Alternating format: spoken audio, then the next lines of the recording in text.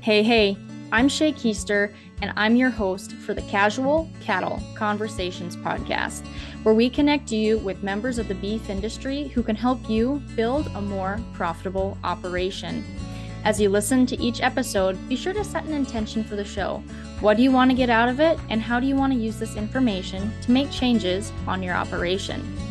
If you're looking for more ranching resources outside of what's being shared on these podcast episodes, sign up for my free weekly newsletter. I'll send ranching information and podcast episodes straight to your inbox every week. In addition to that, you will also receive a free PDF with 22 ranch management tips from the gurus who have been on my show. The link to sign up for that is in the show notes. With that, let's hear from our guest today and discover how we can improve the beef industry and our own unique cattle operations. Well, good morning, Jeremy. It's great to have you back on the show. I know last time you were on, we were able to talk about kind of cross fencing and offsets and talk about getting those paddocks set up and what that looks like. But today, I know I've got spring on my mind. We've had some nice weather here in North Dakota, but this is following up some very brutally cold weather. So I think I'm just ready for spring in general. So I think it's fitting that we get to talk about spring watering systems. And so even though you've been on the show before, I would like you to briefly touch about, what's your role in the beef industry right now and kind of your background with watering systems. Thank you, Shay. It's great to be back on the program again. I'm currently a territory manager for Gallagher North America. I cover Kentucky, Tennessee, Puerto Rico. I've been in this role for about 17 years. And before that, I was a forage specialist for a regional company here in Kentucky. Besides that, my wife and I do have a small grazing based operation here in South Central Kentucky. So I stayed pretty close to the industry, both personally and professionally.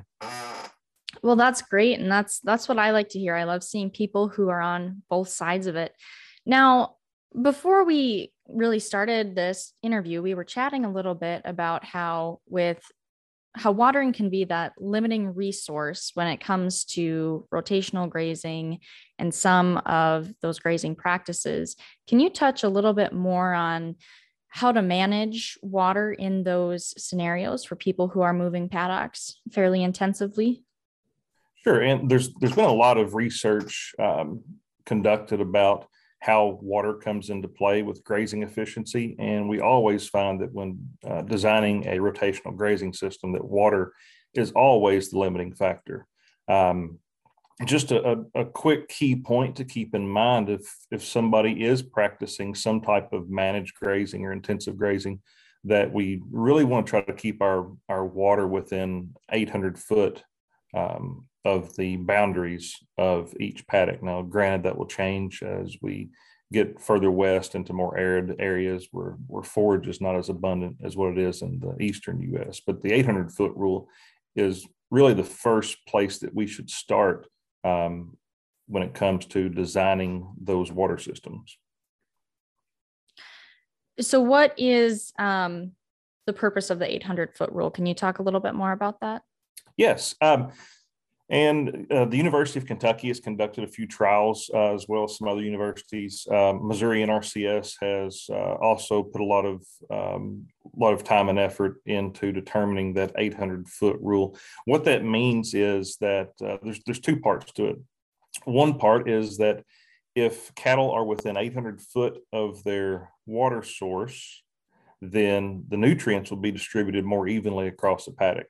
And that's been proven time and time again with taking soil samples of cattle that are allowed to graze within 400, 800, 1,200 foot and so forth. But we see most of those nutrients that are redeposited back into our soil most efficiently at that 800-foot mark. Also with temporary watering or the smaller capacity waters like we commonly see with the energy-free type designs, which are normally 100 gallons or less, as compared to the 1,000 and 2,000 gallon open bulk tanks. Cattle will come up in small groups if they're within 800 foot or so from the water source, rather than coming up as an entire herd, which if an entire herd of cattle, whether it's 30 or 100 in a group, if they come up at one time, then they're definitely going to put a strain on that holding capacity. So does that make sense? Yeah, that does make sense. And I appreciate you going into detail about that and also talking about how you can use a different tank design with that. Now, so last time you were on the show, you really talked about how when you're setting up your paddocks, go get that aerial footage of the pastures that you want to break into smaller groups and use your graph paper and figure out where you want to put your fences. But where can producers start when it comes for that water placement? Are these temporary waters? Some producers are used to very permanent structures with wells and waterers. So where can they start as far as determining what water system is going to work best for them? Well, from personal experience, what my wife and I did starting out is we had a couple of permanent water systems in place that were the energy-free designs, such as the mirror founts.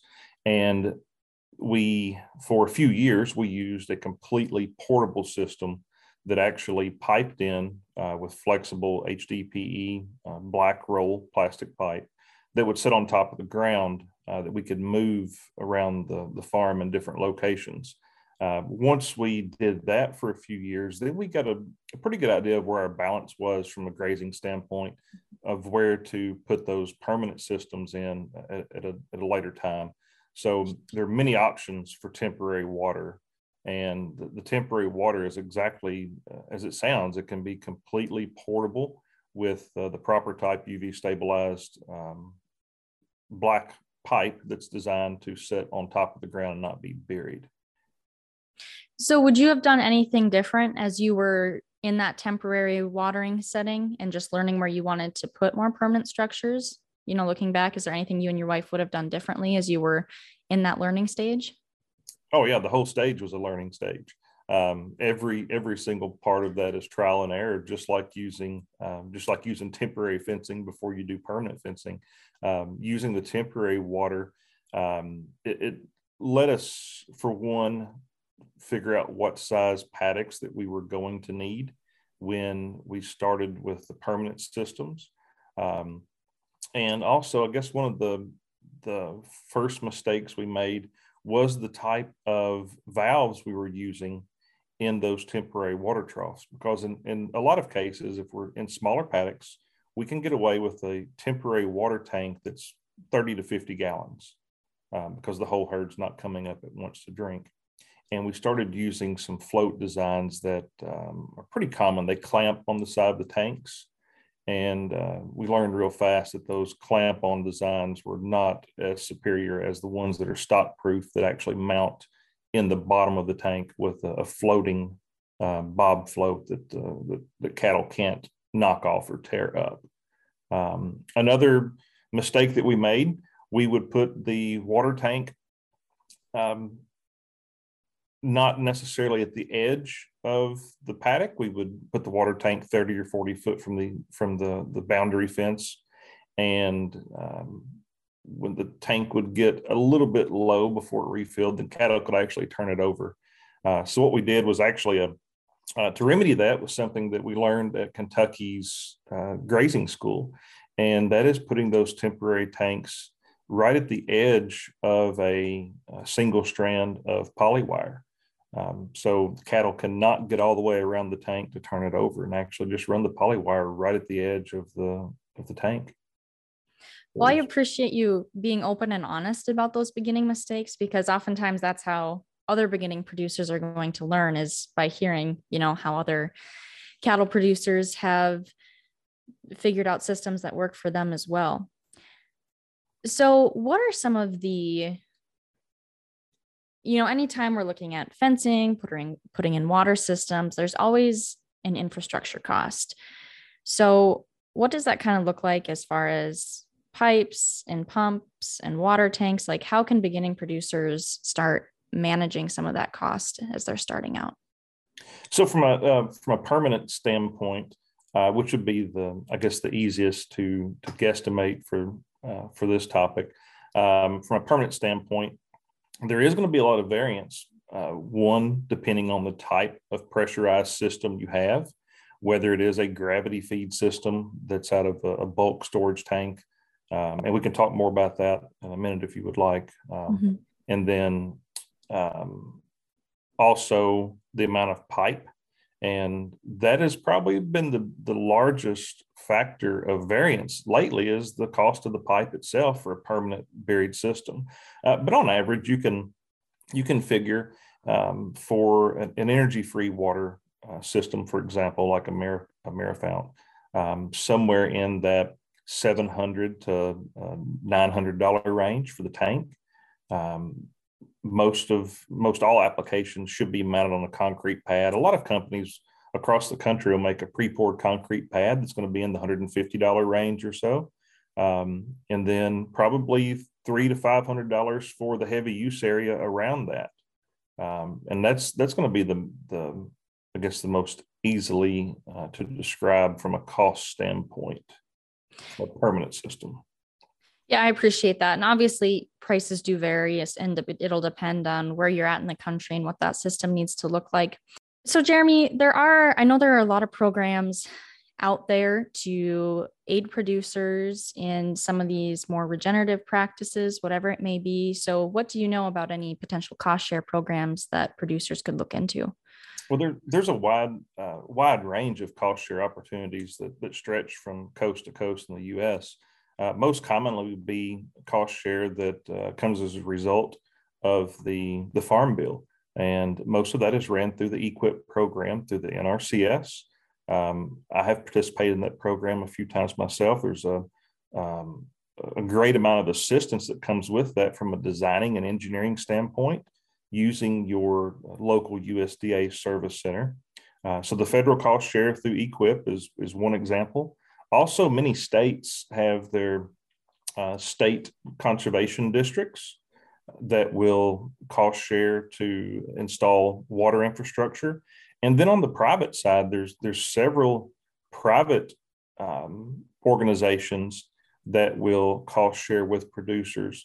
And I guess the root of all of that is trying to protect our natural bodies of water, whether it's streams or lakes or ponds, and trying to keep cattle out of those sensitive areas and provide them with a fresh, clean type source of water. So many cost share options available from state to federal to privately funded organizations. Well, absolutely. And thank you for bringing that up. I know it's just something that I think those programs are important for producers to look into because they do help and they do make a difference. You touched on keeping cattle out of some of those natural waterways, ponds, streams, whatever it may be. Is there anything else you want to add to that from the environmental standpoint when we talk about water systems? Sure. And I realize that there's some cases where it may take a while, if it ever happens, for a producer to completely eliminate cattle that are grazing along or drinking out of streams or lakes. So there's a very easy design that we work a lot with our customers at Gallagher, and that is just designing a limited access point to those streams or lakes and it's easily done with electric fence. So for example, take a stream. If you fence off both sides of the stream bank where cattle can't get into the stream, you still have to allow them a place to drink. And what we typically do is we'll find a place in the stream and design that with a heavy use area, so a ramp that can go down into the stream area, and then line both sides of the creek with some type of a water gap, whether it's a cable that runs across with electrified chains that drop down or electrified pipes that are insulated off of that cable. And then what we see is on that heavy use area made out of rock, cattle will go down to the stream, they'll drink, and they will immediately leave that watering area and go back to grazing. And the same thing can be done with a pond or a lake. Just fix a small limited access area with using power fencing. Well, I appreciate you going into detail about that and discussing that factor. Now, you were talking earlier how you were pretty excited about a satellite water monitoring system that will be coming out in late spring, correct? Is that what you said? Late spring, early summer, yes. Late spring, early summer. So can you talk about, what that looks like to get that set up and what that'll mean for producers to have this technology available? Sure. And I guess first, the identified need for that was whether it's in the far reaches of East Tennessee, or whether it's in the arid areas of California or Montana. We do have producers that are checking tanks daily, on a daily basis, and sometimes they're devoting an employee that does nothing but check water level in cattle water systems. We've seen over the last few years some different designs of ways to remotely monitor water levels in tanks. And what we have finally settled on within our organization is a satellite-based water monitor system. And if you were at the NCBA convention last week, then you may have seen that at our booth. But it's a satellite-based water monitor system. It doesn't require a cell phone signal. It just requires a view of the sky, essentially. And it will report to an app multiple times a day. And there's many applications that we can see that used in. Something that's very common in the southeastern U.S. is we have, and these systems again are designed mostly by NRCS, but in the mountain areas of East Kentucky or East Tennessee, then we may have a place where we're pumping water out of a stream or a lake using a solar pump design, pumping that to the top of a ridge or a mountain, and storing that water in a large storage tank. It may be a 1,000 or 2,000 gallon tank. And then from there, that water is gravity fed across the property into permanent water systems. And so in a case like that, we're relying on water being pumped up a hill or up a mountain using solar technology. There's a lot of things that could go wrong, but being able to remotely monitor those water levels in those tanks on top of a mountain is priceless. Absolutely. I mean, I joke I'm a flatlander. I live in a very flat area of North Dakota, but even with us, we have pastures that's just 14 miles away, and that's not far considering some of your more remote areas, but it still does take a lot of time out of the day or week to make sure and go check that water every day during the hottest times of the summer. Oh, and absolutely. So that's what's it worth to a producer if they have 200 pairs grazing on a pasture and a windmill breaks down overnight, and those pairs hit the water tank and start to drain it down over a half a day's period.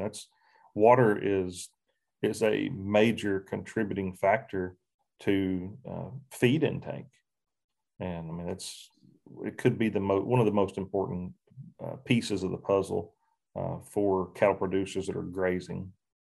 Absolutely. Feed intake, overall animal health, it's important. And the amount of time it could save, like you mentioned, about where some producers have employees who are solely dedicated to go check waters. I mean, that saves those producers a lot of time too. And those employees can be used elsewhere to help advance the operation instead of just trying to minimize the damage or stay stuck on one thing all day. Right. And I think it's important too to keep in account the time of the year and how those water demands increase for certain times of the year. Because in the wintertime, when we're in that 40 to 50 degree range, then a 1,000-pound cow may only consume about 10 gallons of water a day. But once we see those summertime temperatures increase into the 80, 90 range, then we can look at 30 gallons per 1,000 pound of body weight, which is a significant increase. So that's our summertime grazing water supply is very important to keep a good monitor on, especially if it's a gravity fed system or a well type system, and we're not relying on a municipal pressurized source. Absolutely. Well, Jeremy, as we kind of wrap up today, is there anything else that you want to add about the discussion of spring watering systems? Um, Maintenance is something that we usually don't think about until it absolutely has to be done. Um, but and this is something that producers that have the energy-free ball type waters or the open type waters should do, and that's clean your tanks out at the end of wintertime.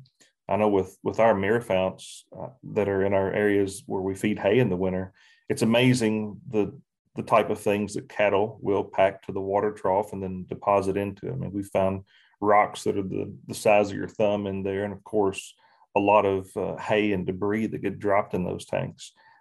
So that's probably one of the priority things on my checklist every year. But about the time the weather starts to warm up, is to pop the drain plugs in those tanks and flush all of that debris out that's been sitting there for 3 or 4 months. Also, a great time to go around and check the tanks that you have not been using all winter. It's pretty common for producers to have cattle in smaller areas, but go out and check those tanks in those remote areas of your property before you open the gates and start turning cattle out. Also, a good time for maintenance on different valve systems. And there are a lot of good valve designs in the market. However, there is some maintenance involved, especially with valve seats and seals. It may be a 5 to 10 year maintenance type item, but get ahead of it before you start noticing a problem and clean your tanks out, whether they're open or the closed style energy free tanks. All right, Jeremy. Well, thank you very much for being on the show today. I appreciate your insight and I guess helping everyone listen get excited for spring. Yes, so in the Southeast, we are more than ready for spring, especially after the little ice event we had over here last week. So, and that's a wrap on that one, folks. Thank you for tuning in today and joining in on the conversation. Be sure to take this a step further and take the advice you learned and implement it on your operation. If you want to have a conversation about it, head over to my social media and send me a DM by following @Cattle Convos and connecting with me there. Have a great day.